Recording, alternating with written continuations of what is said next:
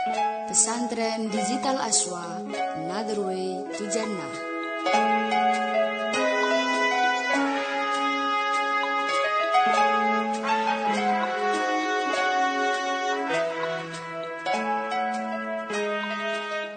Assalamualaikum warahmatullahi wabarakatuh.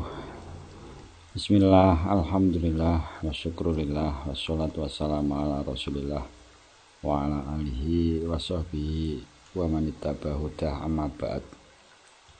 Para santri digital yang saya muliakan, alhamdulillah kesempatan hari ini kita bisa melanjutkan pertemuan di dalam Pesantren Digital Aswa, yang dalam hal ini kita akan melanjutkan pengajian Kitab Wasiyatul Musthofa, yang pada pertemuan kali ini kita masih di dalam fasal menerangkan wudhu dan sholat.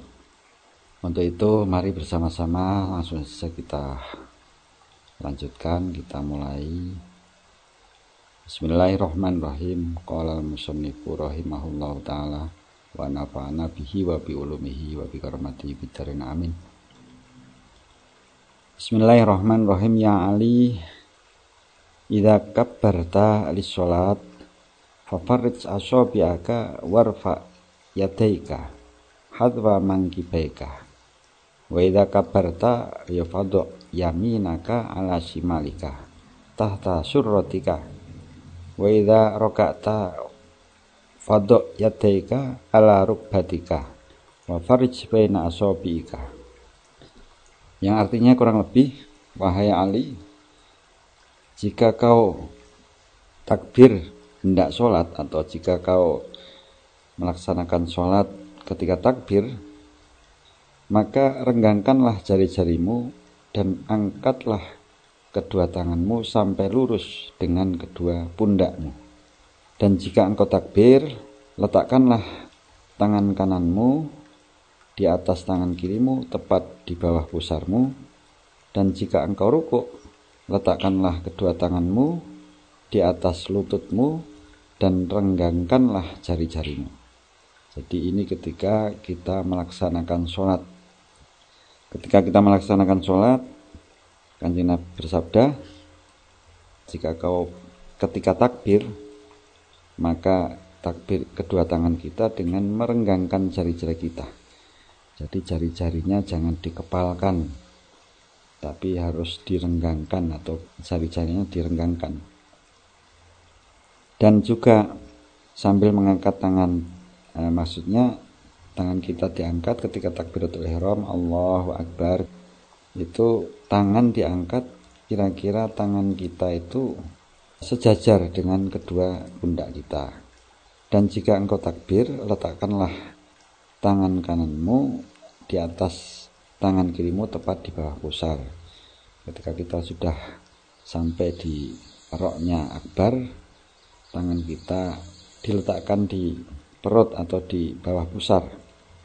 Yang tangan kiri duluan, lalu tangan kanan, otomatis nanti tangan kanan di atas tangan kiri kita. Dan jika engkau rukuk, letakkanlah kedua tanganmu di atas lututmu. Dan jadi ketika kita rukuk, telapak tangan kita memegang lutut, atau kalau bahasa Jawanya dengkul. Jadi jangan di atas lutut, jangan di bawah lutut, tapi di lutut kita, kepada memegang lutut kita. Dan juga sambil memegang lutut, juga merenggangkan jari-jari. Jadi sekali lagi, jari-jari ketika kita memegang lutut di dalam rukuk, jari-jari jangan dikepalkan. Itu termasuk tata cara sholat. Selanjutnya, ya Aliyu, bismillahirrahmanirrahim. Ya Aliyu asfir bisubhi wa shallil maghrib ba'da ya bisyamsi biqadri halabisatin fa inna dzalik min sholil anbiya alaihimussalam. Yang artinya kurang lebih, wahai Ali, bersegeralah melakukan sholat subuh, lakukanlah sholat maghrib setelah terbenamnya matahari seperti halnya memerah sapi. Artinya sebentar. Sesungguhnya demikian itu adalah perbuatan para nabi. Jadi ini kita agar supaya bersegera di dalam melaksanakan sholat, terutama sholat subuh dan juga sholat maghrib, karena itu waktu sholat subuh dan waktu maghrib itu hanya sebentar.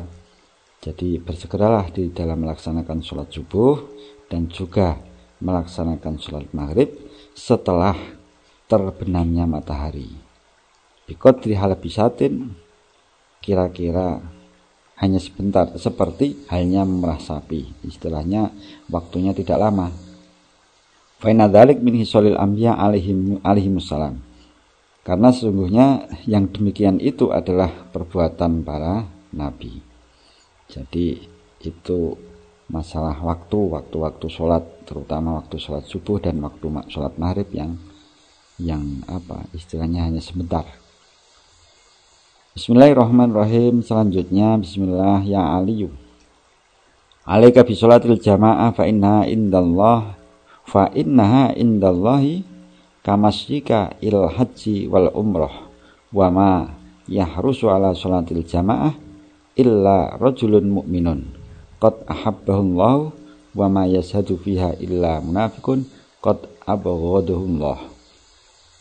Artinya kurang lebihnya, wahai Ali, lakukanlah sholat berjamaah, karena itu di sisi Allah seperti pahalanya sama dengan melakukan haji. Tidaklah suka melakukan sholat berjamaah kecuali mukmin yang benar-benar dicintai Allah, dan tidaklah suka meninggalkan sholat berjamaah kecuali orang munafik yang benar-benar dibenci Allah. Jadi kita dituntut untuk rajin melaksanakan jamaah, karena pahalanya orang berjamaah di sisi Allah itu seperti orang yang melakukan haji dan umroh. Artinya pahalanya itu sama dengan pahalanya orang yang melakukan haji dan umroh. Wa ma yahrusu ala sholatil jamaah illa rajulun. Tidaklah suka melakukan sholat berjamaah kecuali mukmin yang benar-benar dicintai Allah. Jadi kalau orang melaksanakan sholat berjamaah dengan rutin, otomatis orang tersebut benar-benar dicintai oleh Allah, dan juga tidaklah suka meninggalkan sholat berjamaah kecuali orang munafik yang benar-benar dibenci Allah.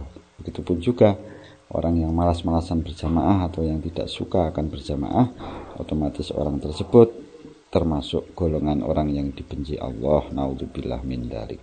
Selanjutnya, bismillahirrahmanirrahim.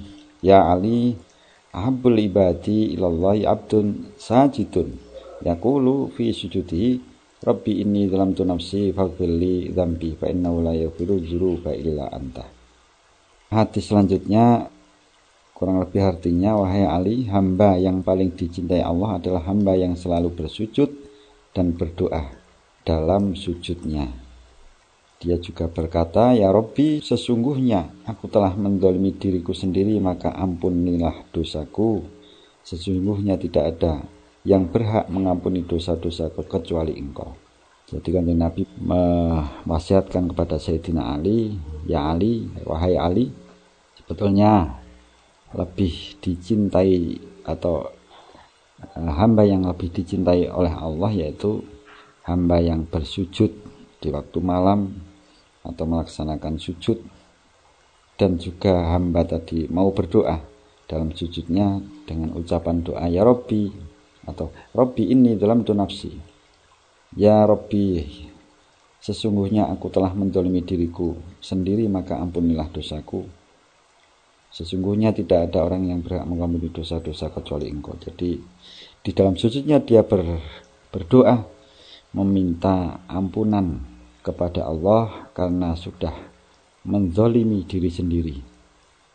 Jadi untuk itu dia bersujud sambil meminta ampunan, karena dia juga sadar bahwa tidak ada yang bisa memberikan ampunan atas dosa-dosanya kecuali Allah. Itulah para santri-santri digital yang saya muliakan. Mungkin pertemuan kali ini kita cukupkan sekian dulu. Semoga apa yang telah kita kaji, kita pelajari, khususnya di dalam pesantren kita ini, pesantren digital, meskipun kita tidak bertemu langsung, semoga ilmu-ilmu yang kita serap, ilmu-ilmu yang kita pelajari di dalam pesantren digital ini juga bisa kita amalkan sebaik-baiknya. Amin Allahumma amin. Cukup sekian yang saya bisa sampaikan untuk pertemuan kali ini. Kurang lebihnya mohon maaf, saya akhiri. Hadanallahu wa iyyakum ajmain. Wassalamualaikum warahmatullahi wabarakatuh. Pesantren Digital Aswa, another way to Jannah.